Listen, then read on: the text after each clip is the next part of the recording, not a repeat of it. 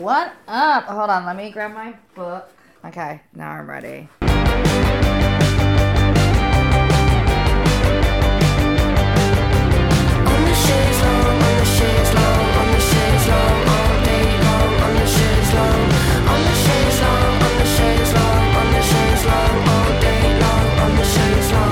Is your mother worried? Would you like us to assign someone to worry your mother? Hi, Hope. Hello, Jackie. Well, this is Fascism Podcast. For those that are just tuning in, we gab and chat about stuff. We are two friends who just like have too much enthusiasm for everything we read in art and fashion and theory and culture. So we get together every 2 weeks, record an episode about it, you know, with our hot takes and also just regurgitating other people's information. And, you know, we try to have a good time. And like Hope says, we like to ignore everybody in our life solely to read, to engage. We like to ruin relationships around us just so we can give you guys the hot, juicy stories that our eyes land on. Yeah. If you like it, you should give it 5 stars. Tell your friends to listen to it, you know, so that we keep doing it. Because why would we keep doing it if we didn't get any Feedback. We live in a capitalist world, dude. We need some kind of 5-star system to keep us going. Right. Yeah. That's our currency for now. Exactly. So, but we appreciate you. If you've already given you 5 stars, you're our heroes. Thank you. I dream about you guys at night. Yeah. With that, Jackie, what's trending for you? Okay. I thought about this because I was just like, so much has happened to me in the last 2 weeks. It's kind of hard to believe. So I was just like, what narrative should I pick? I would definitely say what's trending to me is a sense of hibernation. Like, there's definitely a new season upon us. I wouldn't say a sense of hibernation, but I would say a sense of change is happening. I went to Portland to do my internship showcase, and I saw everybody in person. I'm gonna end my internships soon here in the next few weeks, and I'll be shifting out of that into another role with my other job because I have another job that I do. And the writer came with me to Portland. So that was interesting and a new development in our relationship. Yeah, like your first getaway. Yeah, and it was only for a couple days, and then I don't know, just like I feel like because of that, I experienced the highs and lows that I was familiar with. I talked to Hope's hearing a lot of this again because we talked forever last night. So she's hearing a lot of stuff again. But anyways, it was like the highs and lows of like being back in school because I was like in an environment physically with people, super excited to be there. And then I had a crash and burn later on because I was just like, everybody hates me. And then I kind of like realized some things through that. That's like my nervous system and what it's really like around those kind of situations. And I do want to be in more in those situations because I do love seeing a lot of people, but I need to understand that I am going to have a probably I don't know, Post-party depression. a post-party depression situation happening. Yeah. And what else? I just feel like so much happened, but like maybe nothing happened. I mean, I just met up with a bunch of people I've never met in person before, and we met in person. And I think that is wild. Mm-hmm. Like I've known for a while now, and I'm like, oh, now here you are in 3-dimensional characteristics. Hope and I went out for her birthday last night, and that was like we were acting like we were like 21. And by that, she means we got trashed. We got trashed. We met some new folks. We danced like. Oh my God. It was a lot of fun, but it was also just like, I literally felt like I was 20 years old at the end of the night. I was like, who do I think I am? Yeah, dude. Sign up for our Patreon if you want to know what drugs we did. Just kidding. We continue to not have a Patreon yet. Exactly. And then, yeah, I don't know. Just I'm developing friendships still. Like, yeah, it just feels like I can't figure out what weather is going to be like. So I'm constantly like, today I wore long sleeves, as you can see, Hope, and no one else can. And it's hot outside, actually. So I was kind of like, isn't it fall yet? So I'm just like, it's just a transition period for me where I'm sensing something new is happening are going to happen. And my body's kind of, I'm mentally, physically, I don't feel like, no one is prepared, but like it is como, I just can feel the sense of stress building up to something. Because I hate change, as who likes it? But it does feel like I'm waiting for a ball to drop or something right now in my life. Because just so much I feel like is moving. Yeah. Anyways. Yeah, that is a lot. It is a lot. It's not that I'm not enjoying it, though. I'm appreciative of all of the stuff that's happening to me, but you just can't help, like, traveling is so stressful in itself. Oh my God. And that's like a physical change. It's a physical shift in place, and it's never chill, even when you're having a good time. Like, and I was having a good time. It's like you're out of your routine. It's just like, yeah, I get sad for the relationships I have that can only exist during travel scenarios now, because it's like you just can't be normal, and I'm not normal when I travel. It's like I'm fighting my body's every urge to like shut down, because I'm just like, this is too much. Exactly. It's just like, I'm thinking about the nervous system a lot lately, and just how much fight or flight I'm dealing with when I'm in those kind of such scenarios. Because you're like, you're also in your brain when you travel, you're like, well, you can't, this is a special time, so you can't ruin anything. So, because it's a memory. It's automatically a memory. Yeah. And so you're just like kind of having to like blow things off that you wouldn't normally blow off, and like act like everything's good, and totally, and buy things that you wouldn't buy. A lot of money, a lot of spending money. With that, what's trending with you, Hope? Definitely did not think about this beforehand, but I think what's trending for me is like the end of celebrations. Like, I relate to what you're saying about like the season's changing. I've talked to a few people who feel the same way that I do, which is like summer is intoxicating in Seattle, especially since it's like the only sun we really get. But it's like this constant feeling of like FOMO, like not like fear of missing out, hanging out with people, like that something's going to happen without you, but just fear of missing out on like sunshine and water and fun. And it's just like we've been doing so much that when this trip to Oaxaca that we just took came up, it didn't feel like, oh, finally I get a vacation after all of this hard work. It's like I just started a new job, literally already am taking a week off, have been like going camping and having friends in town, and it just feels like it's been a constant celebration all summer long. And then we had a good time in Oaxaca. First we were with my sister and her boyfriend, and then my mom and my stepdad joined us, and so it was like a triple date situation the whole time. And a lot of like group decisions, because we were in the city of Oaxaca trying to like decide what to do. It's just a lot. It's like you have to drink. You just like have to be drunk. Oh, yeah. But it was good. No fights, nothing bad. And then we came back and it was my birthday, and it just kind of felt like we've already celebrated so much. Like, do I really have any more celebrating in me? I didn't want to like corral a bunch of people. It's like, I think a weird thing with birthdays is sometimes that there's a pressure to like hang out with everyone, even when you normally don't.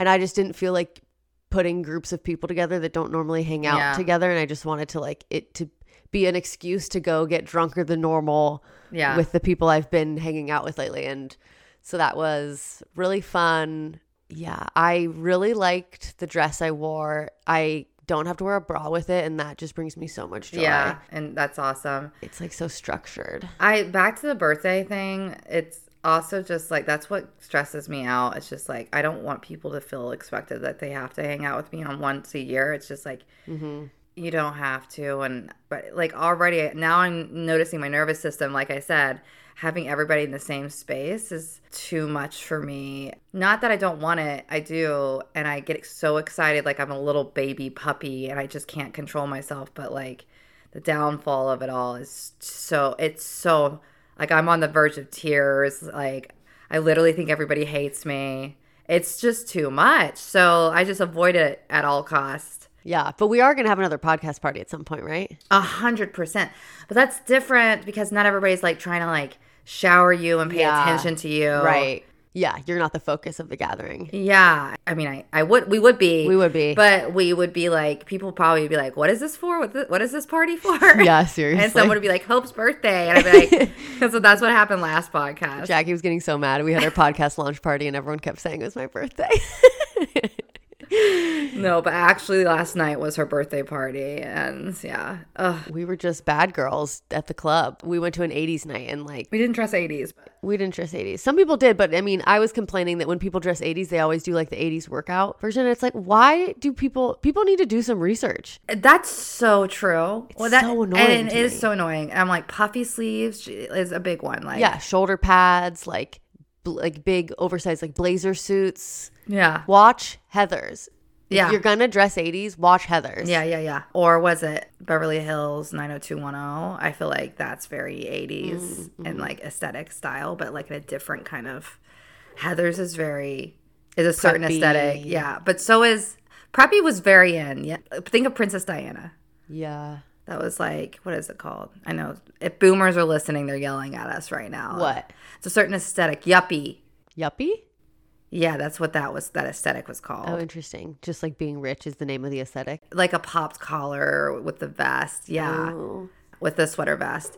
But anyways, I wore a dress out. Just a side note, this is a little funny tidbit. If people want to know what it's like going out with Hope and I think I take off at least one piece of clothing every time Hope and I go out.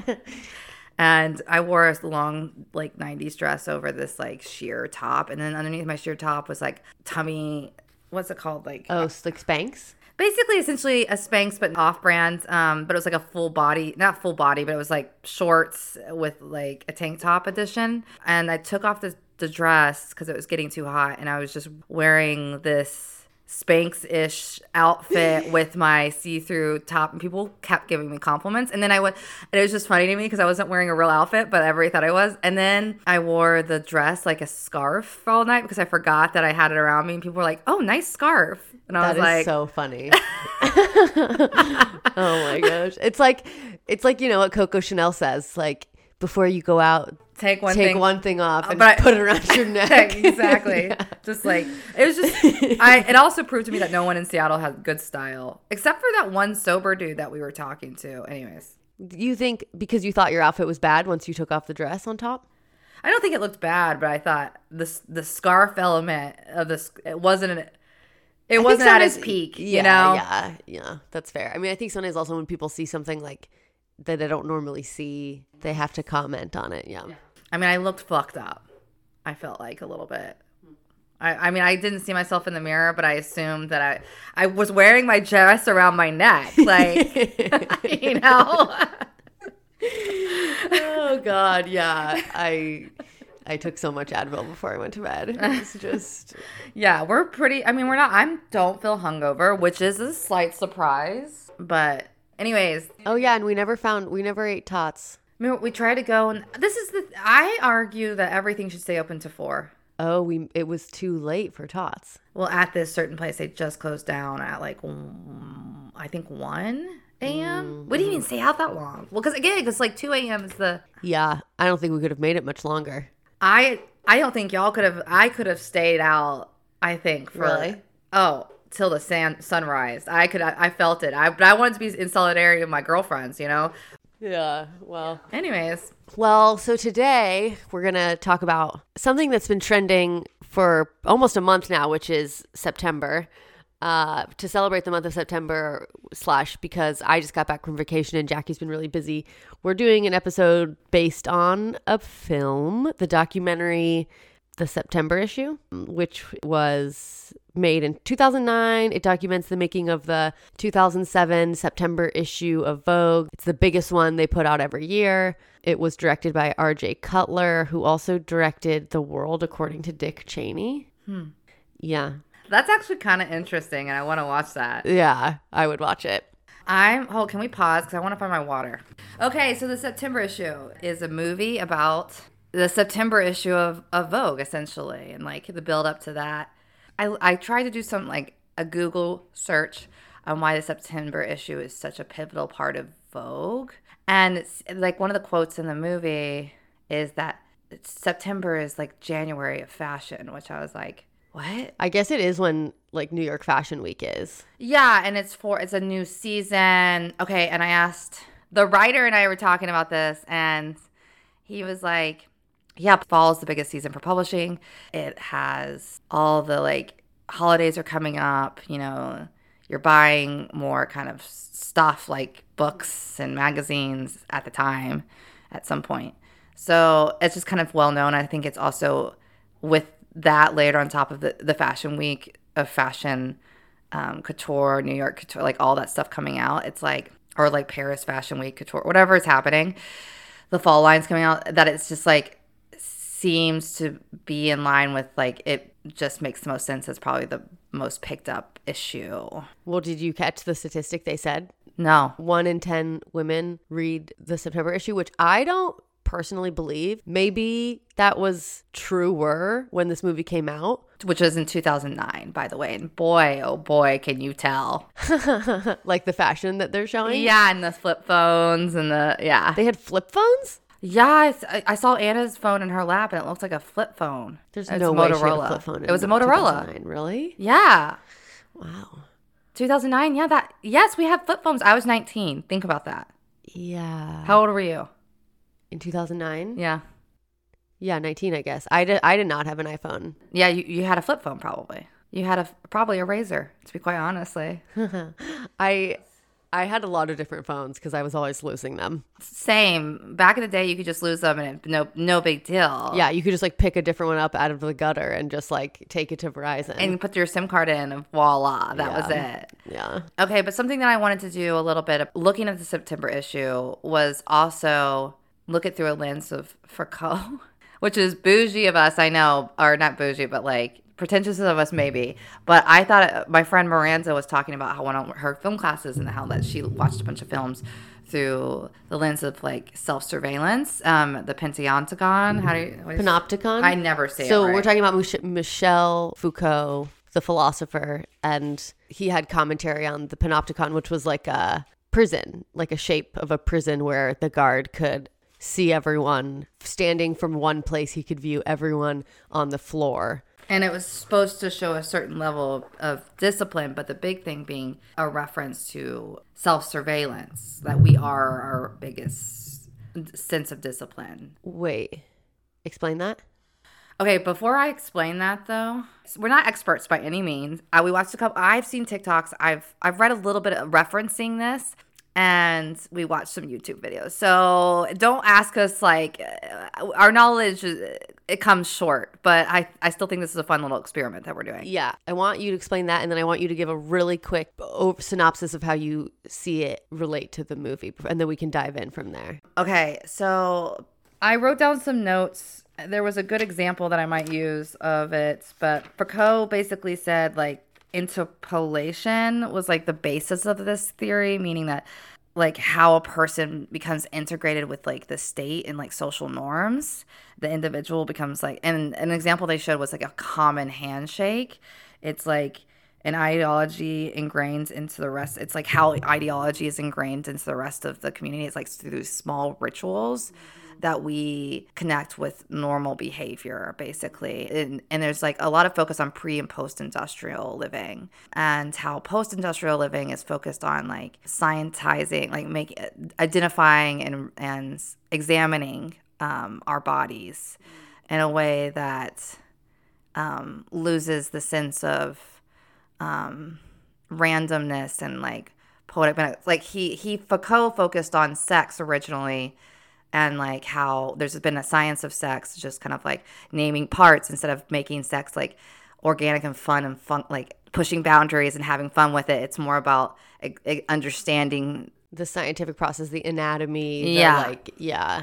And that kind of just goes into like, he also did research on the history of madness. It's just like, again, it's more focusing on culture and like the individual and how we have normalized, like what we view as normal behavior and why we view normal behavior has been altered really since post-industrialism.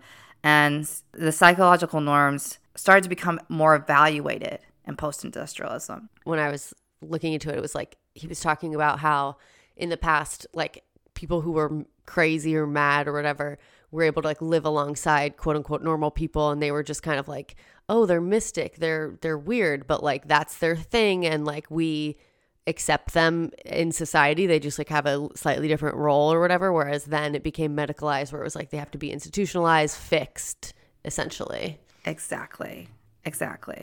And like an example, because Foucault was also a homosexual.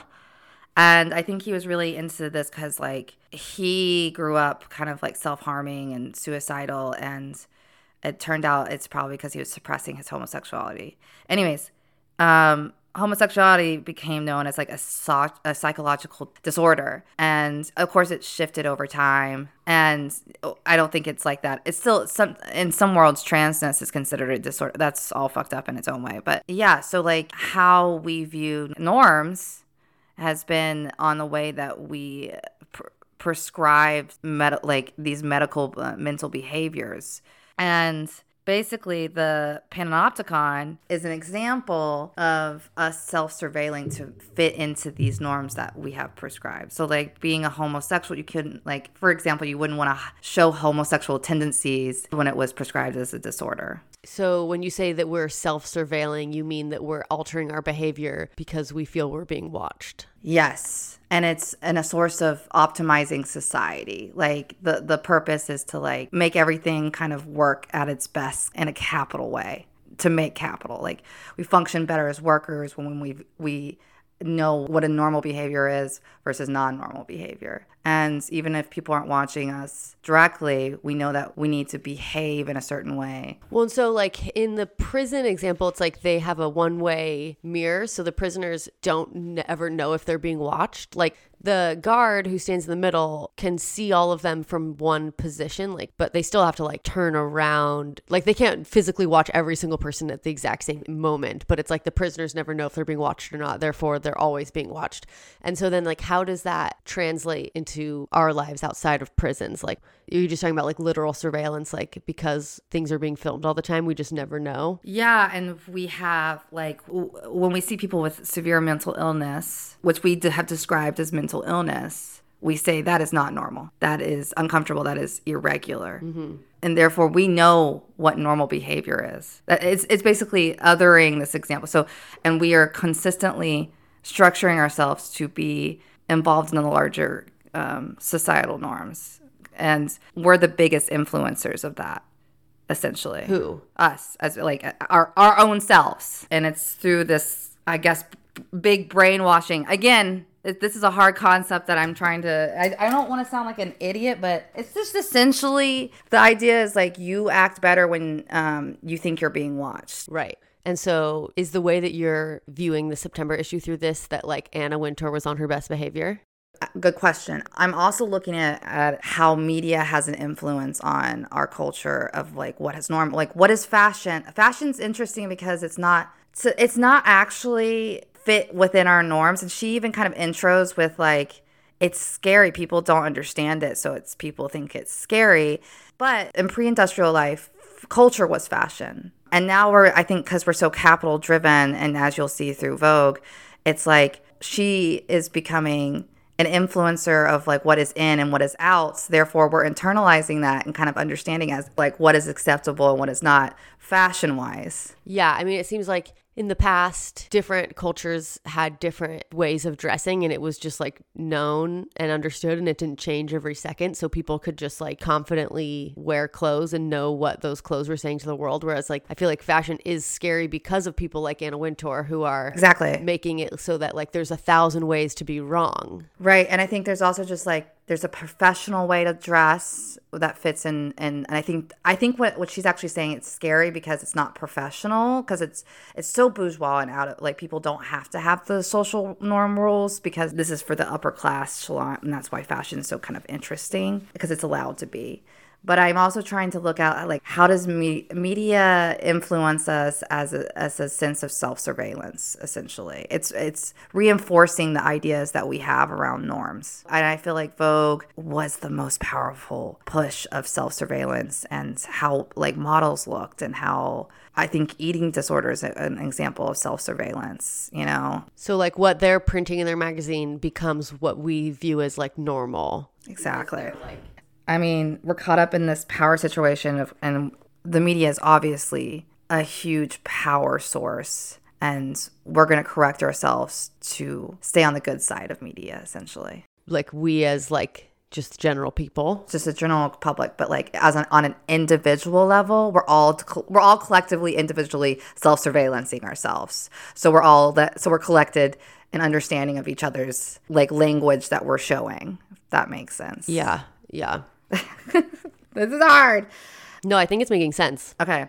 And I wanted to look at that movie through not only like them pushing out a media source to the individual, but against the collective or whatever, but also through Anna and Grace and everybody's kind of way of dealing with actually being watched as well. Yeah. And yeah, you can tell there is certain self-surveillances around the cameras, but also like different people in the movie that they're talking to. Yeah. I did like when they broke kind of like that wall where they would talk to the camera people and like. Again, I think Grace Coddington is probably really problematic in a lot of ways because she's just an older, rich white woman.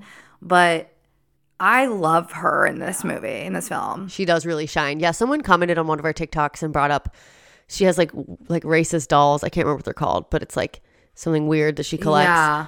I didn't like verify that or anything, but yeah, she does really shine in this movie.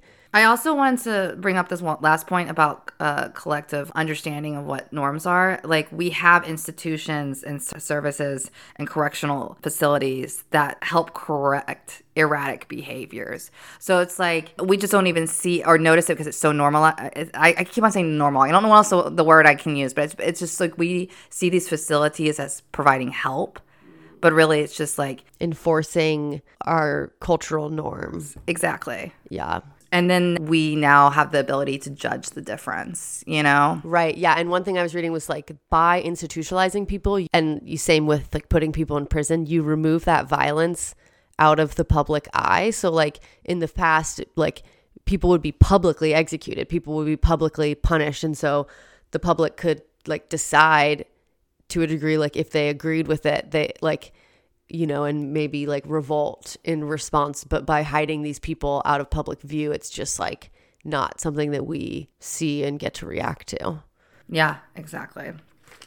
Cool. Fun stuff on a Sunday. Okay, now getting into the movie.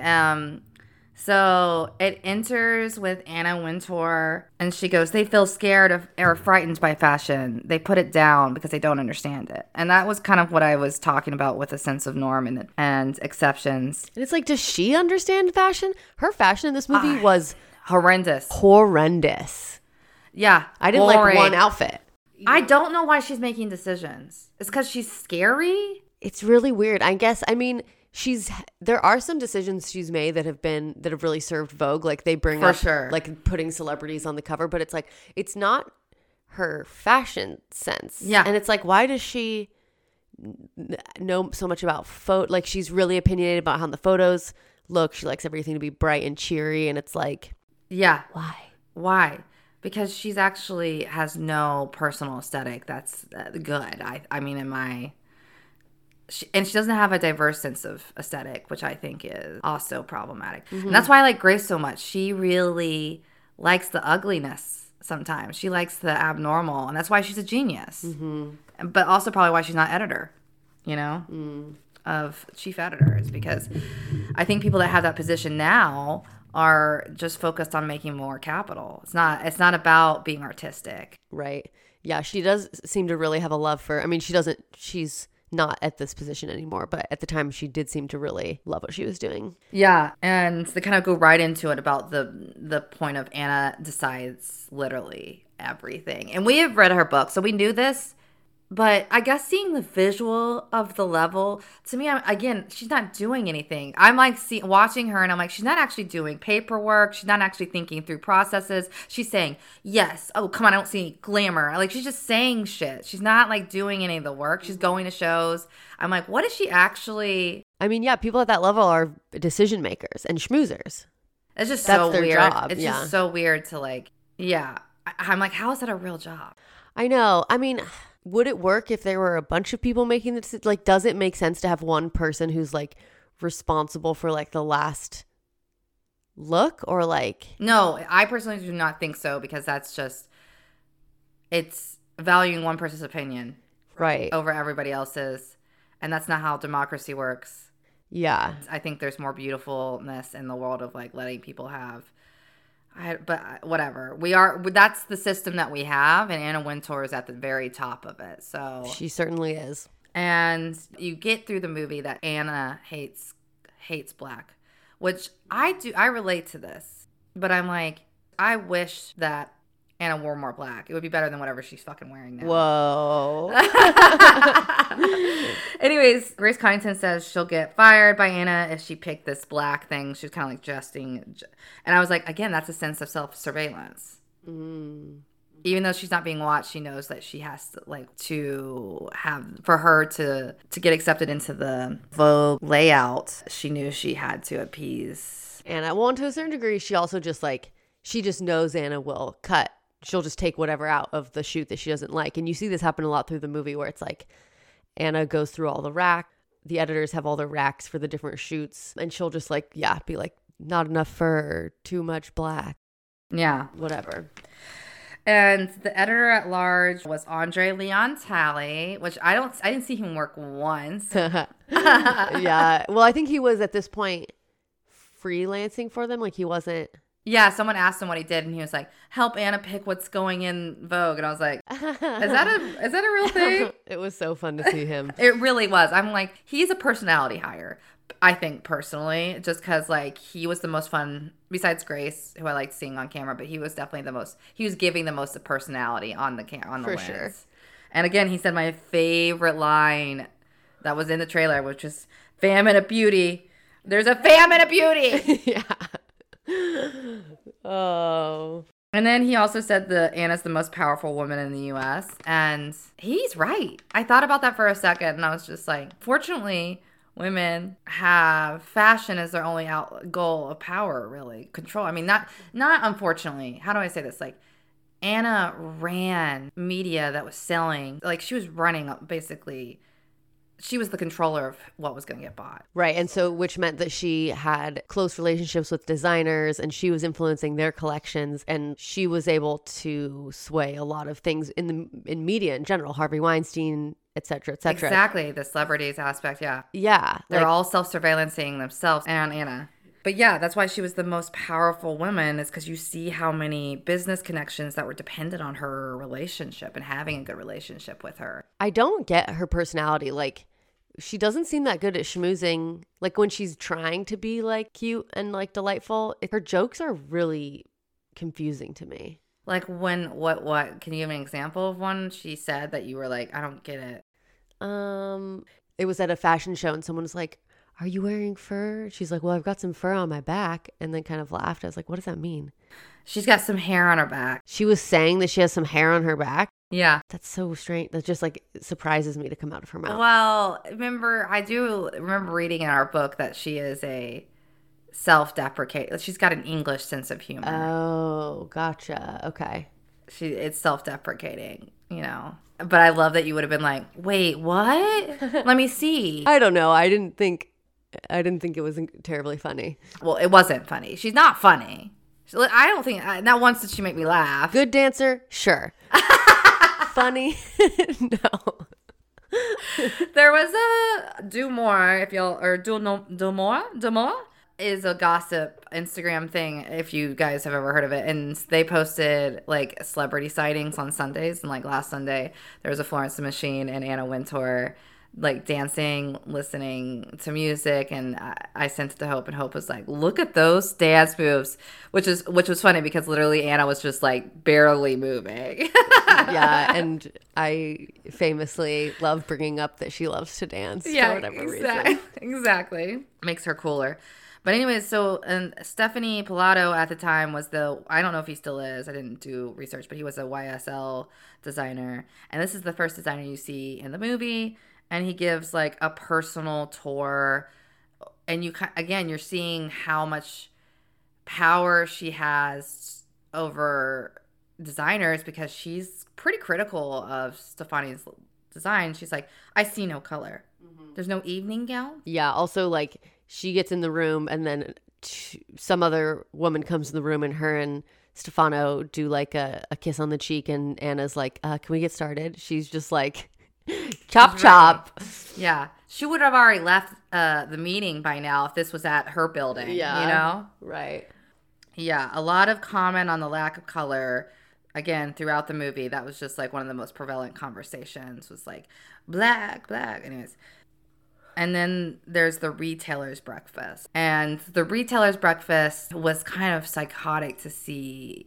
Basically, essentially, it's not like this anymore. It's also weird to see this because I'm like, what kind of conversations do they have now?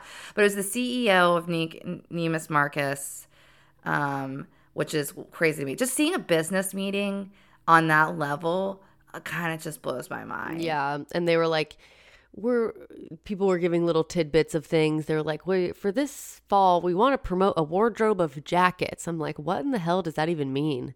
Yeah. And again, I was thinking about Foucault, and I don't know. I was just like, I can't believe I'm sure they weren't saying all the things that they needed to say with the cameras on, like in the sense of closed doors decisions would be considered scandalous, I think. You think so? Well, I was just wondering, I was thinking is like, but I think so many people are so dumb, but like, the reason Anna doesn't like talking about money on camera or think in public, it's like this sense of actually showing what it's really about, which isn't the artistry.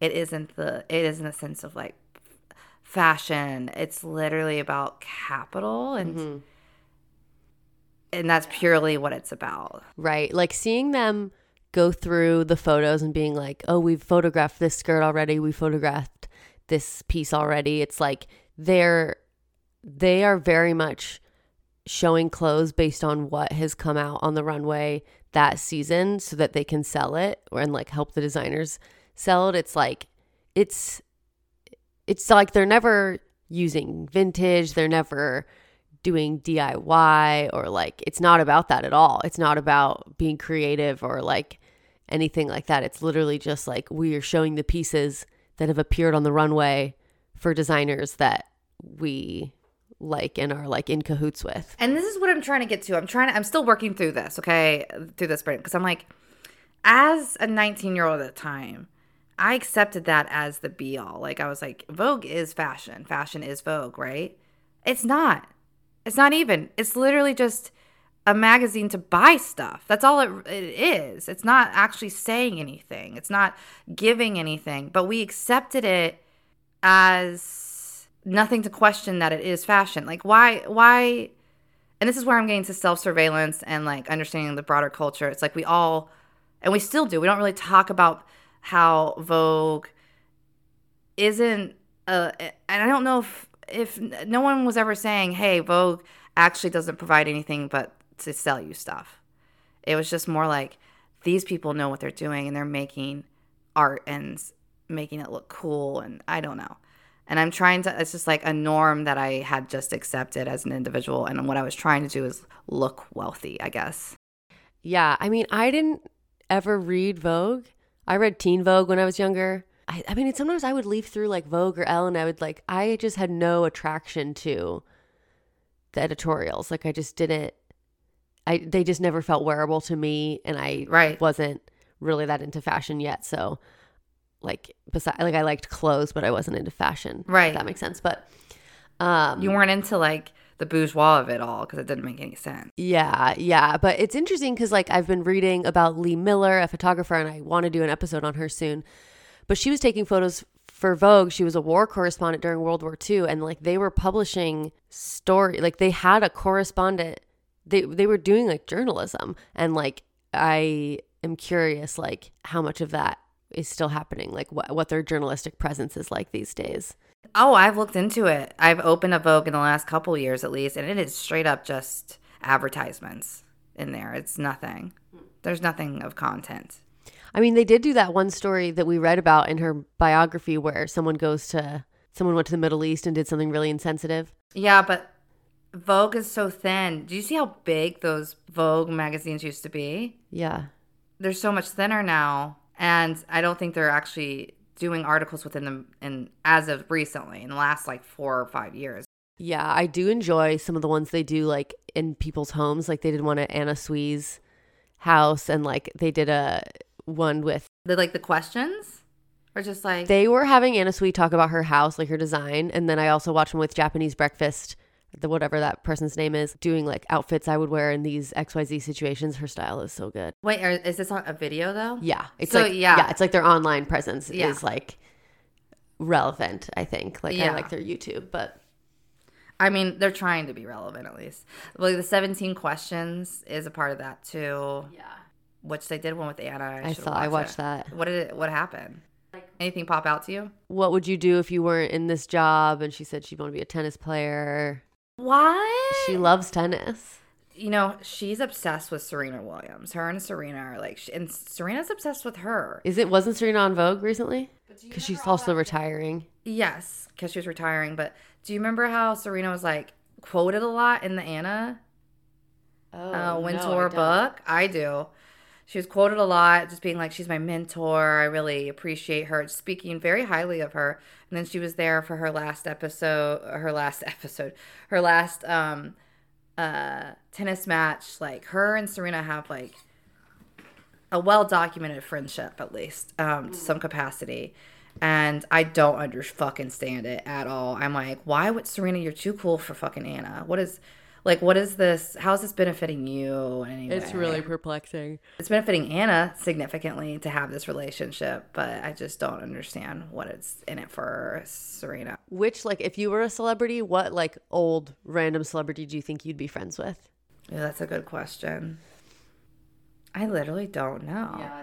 I'll take anybody. Yeah, whoever's asking. Yeah, you want to be my friend? Of course. As long as you're not, like, a creep. What about you, though? I don't know. They all seem pretty annoying. Yeah, that's the thing. Celebrities suck. Yeah. They're all narcissists in some capacity. You can't not be. Yeah, not interested. Yeah. Okay. Moving on. Okay, so Edward Cunningful, I think. Or Enninful. My handwriting's fucked. Edward, Enninful. What is he now? What's his job now? I'm curious. Editor-in-chief of British Vogue and European editorial director of Condé Nast. That's what I fucking thought. And that is why Beyonce is on the cover. So he's significant here because he's the editor, like head editor-ish of that time. And you see him kind of almost have a mental breakdown. And his eye for British Vogue is really a huge juxtaposition to the American Vogue. American Vogue is still kind of following much of Anna's like minimalist kind of, like when I say minimalist, it's just like very flowery, very bright, very like white. Like not edgy, it's not artistic. It's like gardens. She loves fucking gardens. They're all like shot in gardens. Pictures of women running through the streets of New York with a little clutch under their arm. That's her ideal, but I'm talking more about like covers too. Exceptionally, it's just like. And then Beyonce's cover she used British Vogue for a reason, because it's more sexy, it's sultry, it's got a lot more. It's just I don't think Vogue and think, oh, that's sexy. Mm-hmm. Not at all. Okay, thank you. I was just like wondering, and you kind of see that in the process of how Sienna Miller's cover turns out. Yeah. It's her just like smiling on the cover, or like remember Kanye and Kim's cover where it's just like her in a wedding dress and it's like they're posing for a prom photo. Exactly. And yeah, and Grace Coddington spoke on that the Kim and Kanye one and said, oh, they got rid of the best photo, I thought. And you see a lot of her photos just get wiped out. Yeah, and Grace brings out this shirt at this time and it's like got two pink gloves like that are like stuffed. I loved it. I knew you would. I mean, I thought it was really fun. And so the gloves are like affixed onto the shirt. It's, you know, kind of like surrealist, goofy, whatever. And Grace is like showing it to Anna, and Anna's kind of just laughing and like, no. And Grace is sad. And then Edward is expressing, he's like, I want to kill myself. Like he was just like upset about some decision Anna had made. And Grace is like coaching him on like, you've got to be tougher. And this is happening while he drinks like an enormous Jamba Juice, which is like, yeah, 2009, baby. We were all just like lost in the sauce. He was like choking down that's hilarious. Yeah. I don't know. That is so funny. Yeah, it is very 2009. I loved Jamba Juice. Oh my God, so good. You know what I got a huge craving for the other day was Froyo, because I was in the Dallas airport and they had 2 pink berries within like a 5-minute walk. I am controversial with this opinion, but I think frozen yogurt is better than. Really. I do like how refreshing it is. I mean, Thank you.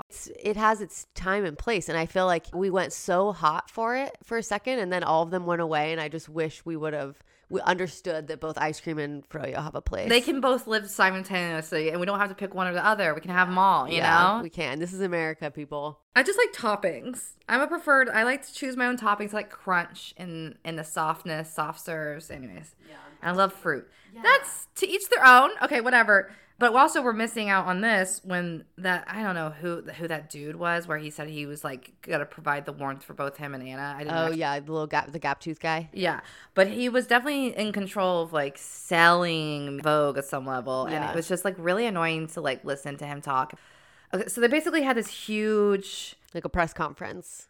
It wasn't it was a pre-press press conference. It was to like he was telling his hired Vogue people to like sell the magazine in a way that's never been done before. And he's like, I think was going to, I didn't really understand. I was like, so do these individuals go talk to more media outlets about Vogue?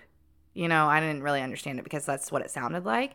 Like they were like some kind of like ambassador for Vogue and like spoke on behalf of Vogue. And he was telling them like how much, the number one question that reporters ask is how much does it weigh? Which again, very 2009. Why? No one even gives a shit about magazines anymore. And no one's definitely going to ask about how much it weighs. I mean, I found it hard to believe that anyone had ever asked how much it weighed. Like, that cannot be true. I get it because it looks heavy as fuck. Right. And it is kind of like, what is that? It's like a dad question. But yeah, I thought the same thing. But I think it's only because it's more ads. Yeah. I also think that question was asking how much does it weigh as in like a spectacle thing. Because I think it was, again, during that time period right before they like cut back, because we're not having those huge September issues now, was this like, they weren't, it's almost tacky to me because it's Anna. That like the thickness of that September issue is Anna. Like they weren't and showing her need to push capital, her need to her relationships and how far and how deep and how wide they are, just literally on the weight of the magazine itself. Yeah, it's just embarrassing to me to be like, that's what you're bragging about with your magazine is how many pages are in it. That's how I feel, but it shows off wealth. It's a status. Not every magazine could afford to be that large, but they knew that they were going to sell. So it is a status, but it's also like a brag about how profitable they are and how much interest they have to the individual, but also on the grand scheme. He said 13 million women were going to read that magazine. How is that true? It's definitely not true now. It's exactly. I don't know what the numbers are, but like this is 2009, and I was just like, wow. Yeah, I mean, that's what like the population of San Diego. I don't know why that just came to mind, but that was a very specific, yeah. Well, I guess just thinking of like, yeah, 13 million's a lot, but it's also like there's a shit ton of people in the U.S. and in the world, so and there's like 100 people who work at Vogue, so they're all reading it. That's 100. That's like saying to our listeners, we have to -2 every time we look at the listeners because we're listening. Well, yeah. Side note, did you feel jealous that you like? Were you excited seeing New York Fashion Week? Like, do you wish you could go? No, I don't really care. I was thinking about that as a spectacle. Like, I think I would be interested to see a show. Like, I like seeing shows. I like entertainment. Mm-hmm. But they kind of look boring to me. Yeah, I don't think that they're like good vibes. No, definitely not. There's that conversation on TikTok being like mad at influencers for being able to go to the New York Fashion Week or whatever. And you're just like, why? Who gives a shit? Oh, yeah. They were talking about that in Celebrity Memoir Book Club. Like, it used to be like oil barons' kids.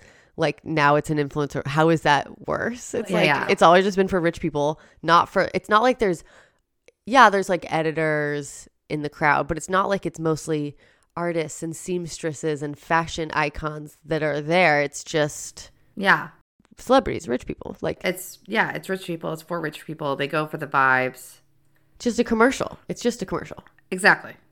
Exactly. That's how it started. That's how these runways started, was really literally to show to women to buy. Yeah, department stores. Like, it started as a middle class thing. I really do think it would be fun to have a fashion show, like a DIY fashion show, where it's like just a fun time. It's like in the woods, you know, Yeah. like how Tyler, the creator, did like a fashion show in the woods one time. Oh, I didn't know that. It was exquisite. It looked really cool. I do like his sense of fashion. Okay, so Anna goes and talks about her career objectives. This fucking story I've heard now, I probably only once before because I read the book, but I've heard it too many times. Yeah. I'm Talks already about, up. like, her dad telling her when she had like a, what do I want to be when I grow up question in school. Say you want to edit Vogue. Say you want to be editor-in-chief of Vogue. And so it was She's like, okay, daddy. Okay, Okay, Dad. Okay, Daddy. That was my English accent. Grace as a model is kind of wild because we get a peek behind Grace's like history, and I like seeing her as a model. I'm like, damn, I know. changed. She didn't look, well, because she got in a car accident. Well, yeah. I didn't actually put that together until now. I was like, man, getting old is rough. Like, I mean, not to say she's lovely. Like, there's nothing wrong with how she looks. But Well, she has no eyebrows and crazy hair. It is a little different. You know what I mean? Yeah. Like, you're not looking at that and be like, glamour, the femininity that she is serving. right. She doesn't really succumb to the Vogue I know. aesthetic. I know. I love it. That's why she's a fucking genius. Yeah.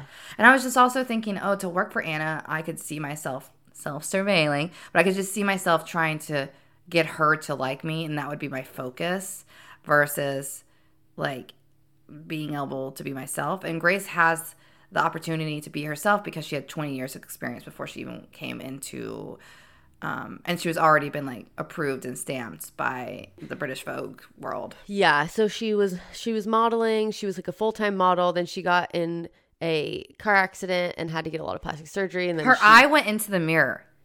That's what she said.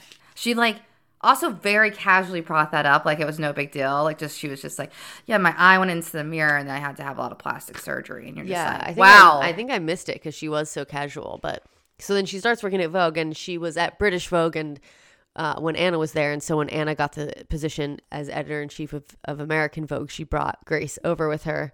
Grace has a lot of pictures of herself in her apartment, like during her modeling days.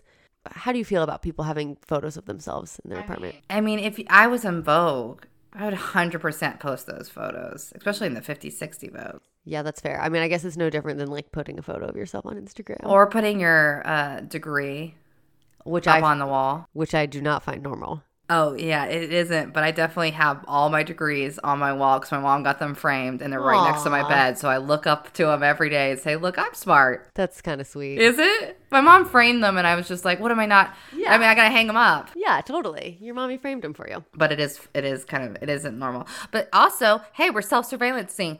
Again, what is normal? Huh? What is normal, y'all? This is the philosophy class that we're taking. It's not.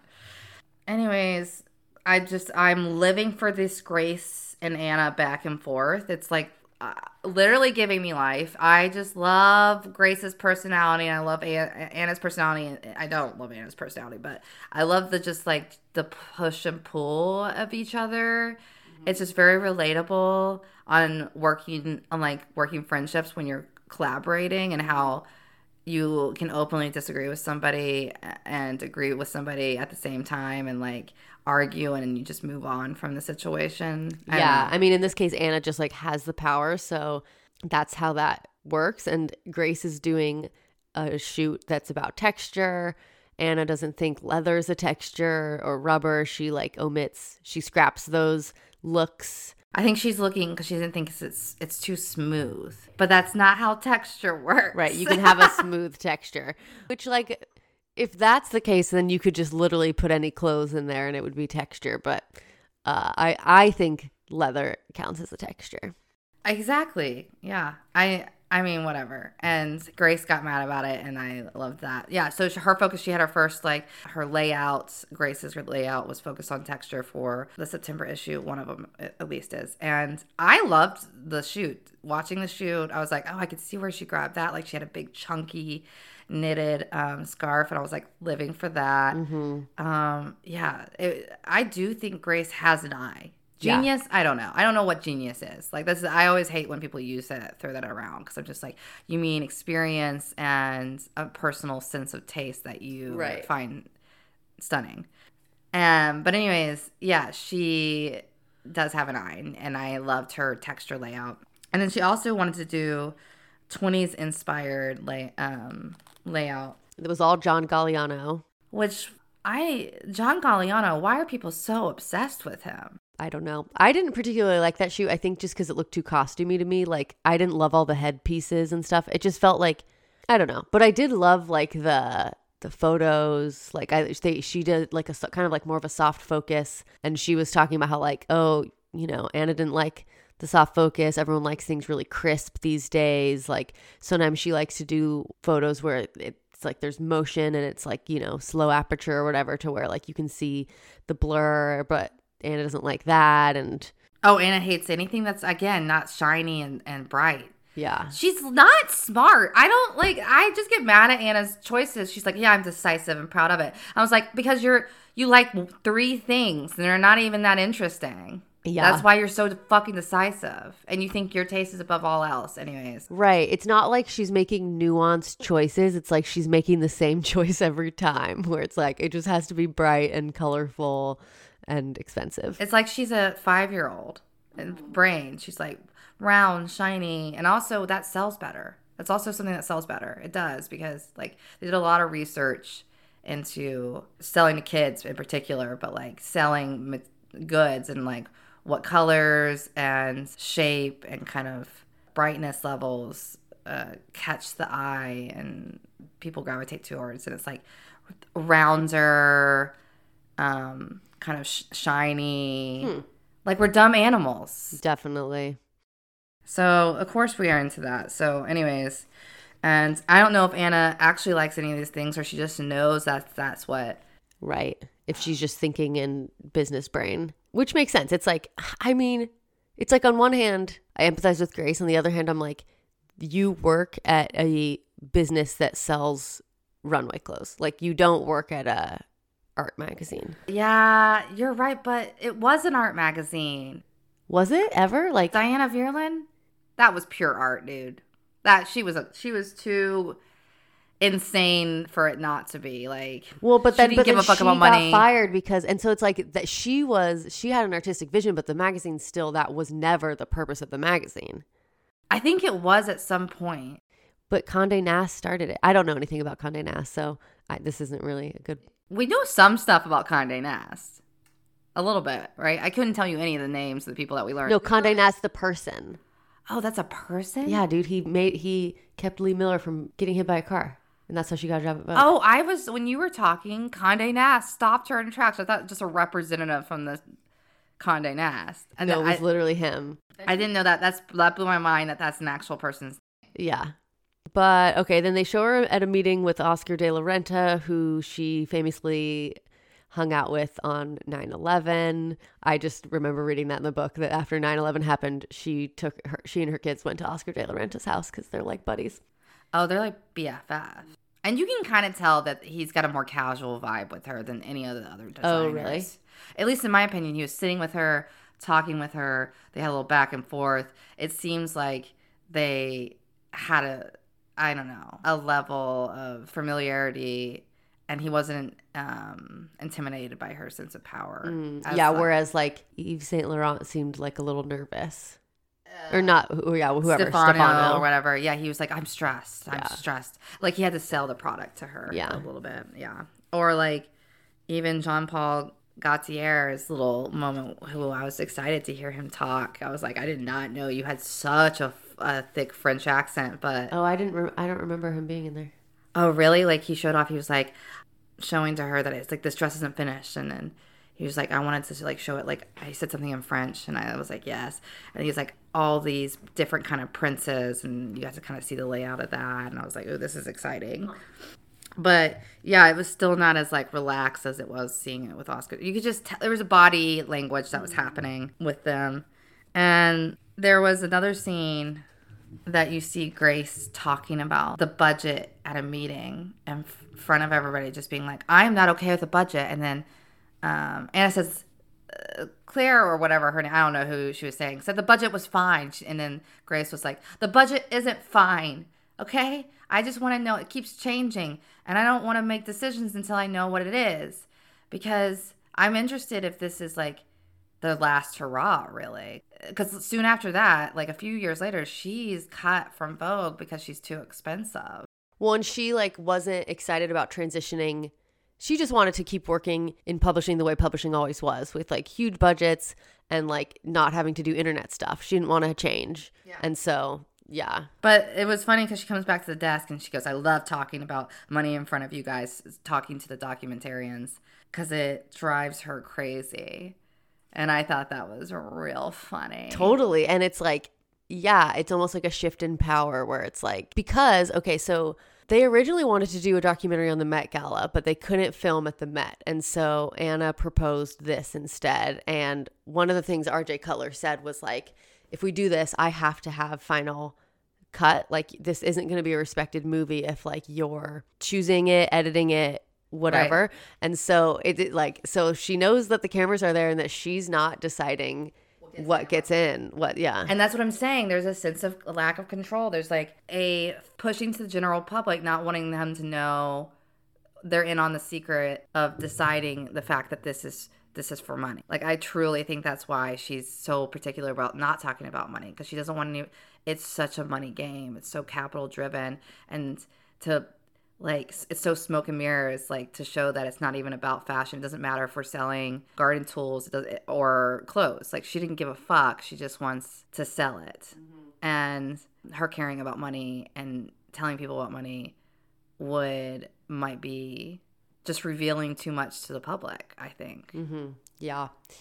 At this point in the movie, I start to think, like, should we rob Vogue? Like, there's just racks and racks of clothing in there. More than half of them I don't like, from what I see in the movie. I mean, it's also 2009, or I guess they're filming in 2007. It's about the 2007 September issue. I thought it was 2009. That's when the movie came out, but then I read that it was about the 2007 that makes sense. issue. Yeah, 2007 issue. Yeah, and they do it 5 months before September. I'm like, is it just the September issue that gets this much attention? Are they planning in months in advance every month? How many issues are they working on at any given time? It sounds so complicated. I did really like the thing they had. It was like the magnet board or whatever. I loved it too. I was like, how do I put this in my life? I literally thought that. Yeah. I was like, that's a great way to do little layouts. It's like small. Mm-hmm. You can kind of just see from like a glance what you want and what you don't want. Mm-hmm. But now it makes sense on whatever Andre Leon Talley said, the board. Yeah, that's the board. That's the board. Yeah, and Grace talks about how her and Anna are stubborn. They know that the other is stubborn, and that, like, she said she's gotten better at, like, dealing with Anna. Anna hasn't necessarily gotten better at dealing with her or whatever. Did she say that? Yeah, something like that. Or, like, I've learned how to, I don't know. No, she said that they both kind of like knew not to push each other too far, like knew how far to push. Oh, that was what it is. But then I thought she said it, but then Anna, like I thought she said that Anna didn't, but either way, she's just talking about them being stubborn. She would never say that publicly. Like, you don't think? She'll be mad about her shoots not getting in because she gives a shit. And she'll be like, blah, blah, blah. But like, she would never be like, Anna's terrible to me. Like, definitely. Yeah. Yeah. And then you see Anna with her daughter B. They're looking through her collection of Vogue issues. Anna's wearing a Lacoste polo. It's just not making me happy. It's making me, mad. I hate when the moment B talks, I'm like, shut up, you fucking rich kid. She's like, I don't know what I'll be. She's interning at a judge's place later on, you find out. And I'm just like, she wants to be a lawyer. And I was like, no way. She's just fucking saying that. I just know she doesn't have the drive. She's a producer. She's a producer, yeah. So, right. Easy. Yeah. Okay, here's my problem with rich kids saying they want to be lawyers.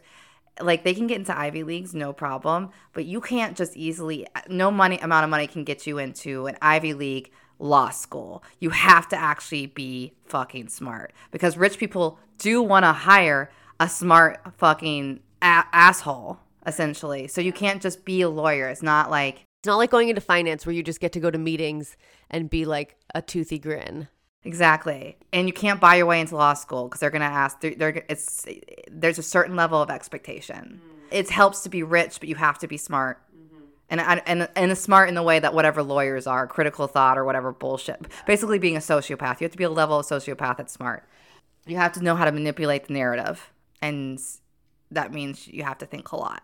And yeah, I was like, B, shut the fuck up. I know you're just a rich kid. Yeah, and then Anna's like running covers by her, and I'm like, is this real? Like, is she really asking her opinion, and why? Like, it's like, yeah, because she's her kid. She said her weakness at the very end was her children, and I was like, Anna, that's not a weakness. That's called being a human. Yeah, my one weakness is that I like my kids. But B talks shit about fashion. She was just like, I don't get it. People take it so much seriously. There's so much more than that. And I was just like, I think that's what Anna has also told her. You think so? Yeah, because Anna knows it's all bullshit. You think Anna thinks it's bullshit? 100%. She can't not be aware. I mean, fashion is apt. The fashion industry, let me say that. I don't think art, like in a general sense of things, like in the world of like when people make beautiful things and they're wearable and they're meaningful to them and to their larger culture or whatever around them and or art, whatever. We can get into that discussion. I think that's important, but the fashion industry itself is a giant joke because they're producing clothes for no other reason but to sell clothes in a way that's just like you could like reinvent the wheel a little bit, you know? Right. They're not like, oh, I just have this inspiration that I need to make this clothing, and they're not like, oh, there's like a problem I need to solve with this garment, like something that humans need. They're just like, this is my business, so I make clothes. And the fact that people get so like frustrated and scared about it is, it's all kind of, if you take a step back, you realize how ridiculous it really is. Did you listen to the Celebrity Memoir Patreon episode where they were talking with the like influencer? Well, with the TikToker, that adult, yes. I listened to some of it. I didn't listen to all of it. Some of it was annoying me when she kept being like, it's so stupid. Fashion is so stupid. Yeah. That's why I love it. And it's like, I just don't find that to be a very interesting statement. You don't like it because it's stupid. There's a lot of things that are quote unquote stupid. I don't think fashion's stupid, but if you do, like, there's a lot of things that could be in that category. That's like, why do you like it? Like, I think maybe there is a part of talking about media and culture that feels frivolous, and I get that makes it fun, but I just found that annoying. I get that, but I think we also need to be clear on what actually fashion, what that's the thing, because like I said, culture was fashion. So I think we need to be, in my professional opinion, we need to be a little bit more descriptive about what we mean by fashion, because I think she's saying fashion industry is stupid, like I was saying. Yeah, like how much people care about all this stuff. All the producing of the fashion, the selling of the fashion. Yeah. It is ridiculous. Yeah, the like deciding which trends they're gonna push for the season, and like it becomes like codified into law very temporarily. Yeah, and they also spoke on capitalism and fashion and how ridiculous that is. It's like, because literally fashion is just capitalism at this point. So when we're talking about fashion, we're talking about selling fashion, selling an idea of fashion. Right. Anyways, I just think there's a sense of fashion, it has been so scripted into this is why I find it important to define what we mean by fashion, because it's like the fashion that we know to be fashion when we say it is so capital driven. Like I know I've been repeating myself, but I just like, you can't say fashion without thinking capital. Mm-hmm. Yeah. They're very intertwined. Yeah. And with that, going back to the Panopticon, it's so scripted into a narrative, like fashion itself, that it's trying to act like it's not selling us something. Mm-hmm. And it's being defined literally by Anna in a way that's like, that we now identify fashion as whatever we see coming off of Vogue or whatever. Right. It's not even, it's like these trends just emerged, like they just floated down the river and we found them and collected them, and now this is what you're supposed to wear during spring, rather than like we are manufacturing a sense of like urgency that you need to wear this now. Yeah. Or else you're going to look out of date, irrelevant, stupid, ugly, whatever. And exactly. And we, as individuals, don't want to be outside of the rest of the collective. Therefore, we participate. That is self-surveillance. That is an example of self-surveillance. Wow. I think. Yeah, I like it. I like it. I like the connection. Anyways, also something that, going back a little bit, like the CEO said, fashion is fun. Like the CEO of Neiman Marcus, when they were talking, he was like, fashion is fun, but without the goods, it's nothing. And I was like, wow.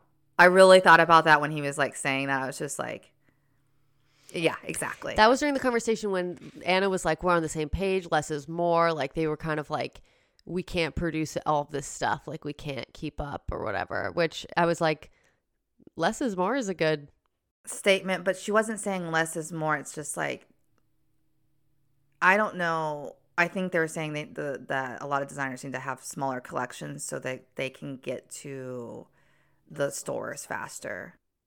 Why would they get to the stores faster if the collection is smaller? Because when you can make a one item faster, like a bunch of times over, faster than having a bunch of stuff, right? And people ordering at a higher selection. I guess I don't fucking understand business. I don't know what business is, but it sounds annoying and stupid. And the fact that he's just saying like he's complaining that designers aren't fulfilling orders essentially, and therefore the goods. Without goods, what's the point of even having fashion? Right. It's like, yeah, you can have this fashion show, but if it doesn't show up in my store, what's the fucking point? Exactly. And I feel like we gloss over that as just normal activity. And I'm like, that's because we've defined fashion as that. And it's so weird because it's almost like the stores want to present themselves as like filling a need, like they're providing you with these clothes that you need, but they're literally giving you the need for them. Like the fashion industry exists to create the need for you to buy clothing every season. Exactly. There's no sense of urgency when we think of fashion as an outside of, like, post-industrial has fucked our brain up so hard. That's what we perceive goods as fashion. But like fashion exist outside of that like right. there's no sense of urgency. There is no, like, you hear what I'm saying? I hear. Yeah, I'm right there with you. Listen, we're still a little hungover, so I'm pretty amazed that we're coming up with words and they're coming out of our mouth and they're like somewhat making sense. I'm surprised by all of it. But we got to wrap this up. So they do a color blocking shoot. They reshoot it. That's like famously, I'm saying famously to just describe things that we read about in Anna's biography as if everyone knows it. But famously, Anna orders reshoots like all the time. It's expensive. You're flying people out to locations sometimes and she'll just be like, oh, do it over again. Even if there's a celebrity involved, whatever. They redo the color blocking shoot. It wasn't like really color blocky. There wasn't a lot of color. What do you mean by that? I thought there was a lot of color in the first one, but then I thought when they redid it, it wasn't quite as much, but whatever. That one was fine. 1920s shoot. We talked about Anna's cutting photos from it. Grace is pissed. And then we get to Sienna Miller. They talk mad shit about her hair. And I thought that was hilarious. I know. It was so funny when she shows up for like the try on or whatever. And they were like, oh, we were thinking about doing like a pixie cut. And she's like, oh, blah, blah, blah. And they were like, oh, we made a little collage of all the different hairstyles you've ever done. We think you look really good with the pixie cut. And then she leaves and they're like, yeah, her hair is so brittle. It looks so fucked. Like, yeah, they're like, it's lackluster. They literally use the word lackluster. And I was like, damn, she's going to watch this. I know. And so they want her to wear a wig, which I thought was so funny. Yeah, it was. I thought the wig was serving. And then they were like, it can't work. And I was like, I kind of like it. Lean into the camp. Yeah, right. And then they just do a high pony like bun instead. Yeah, which I was like, okay, fine, whatever. I mean, it looks good, but it's just not as fun. And they were in Rome for this shoot. Yeah, and Grace, where was Grace when she was looking at that garden? She was like, beautiful. I was asking the same thing. I don't know. I was thinking it was Louis XIV. You think it's Versailles? I think it's Versailles. They were in Paris at that time, were they not? Or were they in Rome? I don't know, but it was some very like formal garden. She also talks about how someone gave her the advice one time to never sleep in the car because you might see something inspiring out the window. I was like, I thought of you when I read was like, that. this is why I can never be a fashion editor. I just sleep through. We drove to Oaxaca from Mexico City. I slept the entire 6-hour car ride. It was just like during the day. I bet your mom drove you around to make you fall asleep or whatever. Probably. The one story that sticks in my brain about Hope that Hope told me one time that made me really laugh is that she got a job doing research on biology, and they had to go out into the field 5 a.m. on the weekends, and I was always getting drunk. So yeah, it was young, cooler Hope back then. Definitely less cool back then. Drug fueled Hope back then. Anyways, and then the woman said, just the one thing I need you to do, because you're working with this other woman, she would pick Hope up. Mm-hmm, the PhD student that I was like working in the research lab with. And the one thing she needed her to do was to stay awake. Yeah, so she wanted me to like help her stay awake on these drives, and I tried so hard, but I physically could not. I would fall asleep. Conked out hard. Every time. She did not like me. But I was just thinking, I was just like, even with that threat. It's like my body is more powerful than... I've been there. I've been professionally been driven around places. I will fall asleep. What do you mean you've been professionally driven around? That is a stupid way to say it. I was on jobs you mean like as you're like in an Uber? intern. Yeah, I'd never had anybody driving around. I mean, like an Uber. What am I saying? Yes, I've had an Uber, but I don't fall asleep on Ubers because they're usually short rides. But like I've gone on like longer trips with adults, and I was like the intern, and you would think like if I wanted to be seen as professional, you wouldn't fall asleep on the job. But I also fell asleep every time I got in that car. It's just like too much for me. Oh God, yeah. Especially if the sun is hitting a certain way. Oof, yeah, that hits. Yeah, it does hit like nothing else. Your eyes are just like it's like bye-bye. Yeah, exactly. So I feel it. There's also a shoot that happens during this where they turn the cameras on them. That's Grace's idea, and they actually have cameramen in the shoot. That was for the redoing of color blocking. So they reshoot color blocking, and it's in a studio this time, or maybe it was before also, but they invite the camera. First, you don't know exactly what's happening, but they have the camera guy, the documentary camera guy jumping, and they get this shot of him in the air, and then they have the model jump, and they get this shot of her in the air, and then you see them editing it, and so it looks like they're both jumping together, and he's filming her. Yeah, I liked the shot. That was cool. She was like, Grace was talking about how she was annoyed with them always filming her slightly, and how she wanted to turn it on them to see how it feels, and that was kind of like how she did that. Yeah, Grace famously did not enjoy being filmed. Yeah, but you didn't see that in the movie. You didn't, no. But yeah, she would like complain about them all the time being there. Understandably, I'm sure Grace is just kind of I relate to Grace so much through this film as a person that also has opinions and personality and does not have any sense of like when you're angry, you care about your stuff, and you're like, you don't care who hears what you have to say, and what tone you say it. I can see her being like annoyed. And I mean, yeah, it's like they're just like around you all the time when you're like trying to do your job and stuff. But, yeah. And then when Anna sees the photo, she jokes, she like wants them to Photoshop out his belly, the cameraman's belly, and he's right there filming. And she says like, oh, he needs to go to the gym. He's literally right there. And Grace is like, she's like, we need to make some edits, I guess, or, and then she rubs her tummy. But but say what Grace said. Grace like called someone. She gets right on the phone and she calls someone and she's like, do not make that edit. Like, I don't want him to look like some slim model guy. Like, that's the whole point, is that it feels real. Like he's really some camera guy that you're. I loved Grace for this moment. I know. She's like, do not edit out that belly. And she's like, you do not need to go to the gym.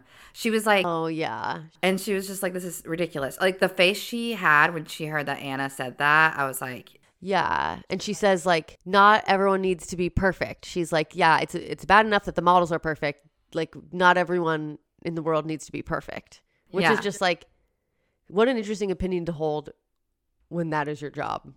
Yeah. And I think that's why I like her so much, is because she doesn't like Anna wants this shiny, perfect version, and that's why she sucks. And Grace is so interesting and quote unquote a genius because she sees imperfectness as beauty. This makes me want to buy British Vogue. You should just check out the British Vogue. Well, she is not involved in British Vogue. Well, yeah, but just for an alternative to American Vogue. Yeah, I mean, our boy, he's only in there for a short second, but And Ninful is now the editor-in-chief, so you can really see what he was working against and what he was showing her and why they kind of butt heads. Yeah. Because, again, her aesthetic really just whitewashes everything. Truly. Basically the last note I have is that Andre Leontelli plays tennis with a Louis Vuitton towel. I mean, the whole time, and he had his like tennis watch was like complete. I feel like he was barely playing tennis too. I feel like he was just like, ugh. I know the last shot he takes, it's like he looks like he wasn't even trying. But he says Anna saves his life. It's like because she got him to lose weight. It's kind of like this was before they're falling out, obviously, and before he put the weight back on. Not that, yeah, it was just interesting to hear him say that and really funny to watch him play tennis. Yeah, it was super funny to watch him watch him play tennis in like all the Louis Vuitton gear. And I was just like, Jesus, I love you, Andre. I love him so much. Yeah. But I'm also just like, God, this is also another thing. She like controls people's bodies. Anna controls the bodies that we see. And I really fucking hate her for it. The fat phobicness of it all, just like, this is why we had such bad eating disorders during that time period. Literally, I blame Anna. Like, I mean, Anna's not the direct reason. There was always kind of a sense of, like, women need to be smaller and petite. And there's a history to all that. And she's not making it out of nowhere. But she's enforcing it. And it's the multiple the comments that are just made. It's just so cringy to watch. You're just like, God. Telling that guy to go to work out and him even being like, I mean, she's right. And I'm like, no, you're normal, you're fine. Like, and her just like saying with this little smile on her face, like, funny little joke, I tell people they're fat. Yeah. And then Andre being like, yeah, she literally did tell me and she saved my life. No, she didn't. You need to go to a therapist, my dude. That would have saved your fucking life. And then maybe hopefully like getting healthy would be a factor of going to see a therapist because you know that you're worth it and not like the root cause of all his trauma. It's because it was trauma. Like the reason he was overeating and overconsuming is because that was his reaction to how he dealt with stress. And there's a root cause of that he was really never dealing with. And I don't know. So just like comments like that, I'm just like, there's more to this. Don't say Anna saved your life. It's just like, yeah. Also, but it wasn't just tennis. That like didn't he get gastric bypass at some point? Did he? Yeah, just kind of like Anna saved my life. Now I play tennis. It's like you got surgery, bro. I honestly don't think he ever liked tennis. He just knew that was like an activity that rich people could do, and he looked cool doing it. It just like the way he was playing literally looked like he had zero interest. It was satire of someone playing tennis to me. Yeah, that's really funny. Anyways, and then it ended, right? Do you have anything else? Oh, fashion is about looking forward. Something that Anna is known to say, and I'm like, that is not true. We use trends, quote unquote. Like an example is Grace using the 20s themed photographer. I'm like, fashion is about looking back as much as it is looking forward. It's reinventing old historical looks. To say that it's just not about looking back at all is inaccurate, and I just don't like when she says that. Yeah, I didn't catch her saying that. It reminds me of the quote from the New York Times piece we covered like in one of our earlier episodes where they're like, fashion is about the future. It's about optimism because it's like, I think the way I interpreted it was like when you buy clothes, it's about like the hope of like where you'll wear them or like what you'll do in them or like something like that. But yeah, I don't know how Anna meant it. Anna meant it, again, I think in business terms. It's just like not getting bogged, like you always, she talks a lot about like staying current. Yeah, and making sure you're not getting left behind. Right. And it's just like you gotta kind of see where culture, quote unquote, culture is shifting. Mm-hmm. And that's what she means by looking forward. I really truly, because like the whole celebrity thing was touched on. It's like she did see the importance of celebrities being a valuable resource to getting more access to the media, essentially. But like there was a trend of like knowing that celebrities were going to be very important to the fashion world, and obviously that's true. Well, and that like celebrity culture was increasing. It was like instead of, or not just celebrities, but yeah, like actors, etc. Like rather than supermodels being who everyone cared about and wanted to see on Vogue, it became celebrities. And I think that is why celebrities became so intertwined with fashion, was like because they started forming relationships with Vogue. No, exactly. I mean, so I'm kind of like, it's the chicken or the egg kind of situation where you're just like, why is it because of solely Anna of why we think celebrities to be part of fashion? I mean, that can't be, but maybe. I don't know. It kind of seems like it's a big part of it. Like it used to just be models. Yeah, regular rich people and models. But anywho, that's it. If you like this episode, you know, what do you do? Give us 5 stars on Spotify. Yeah, please follow us on Spotify or give us 5 stars and a rating on. A lot of people use Apple. We never talk about Apple. Yeah, you can also give us 5 stars there. Follow us there. You know, it's like you're about to go probably scroll on your phone or check out another podcast. You know, just add it to the list. Yeah. Thank you for listening to us, and I love you, Hope. I love you. All right. See you later.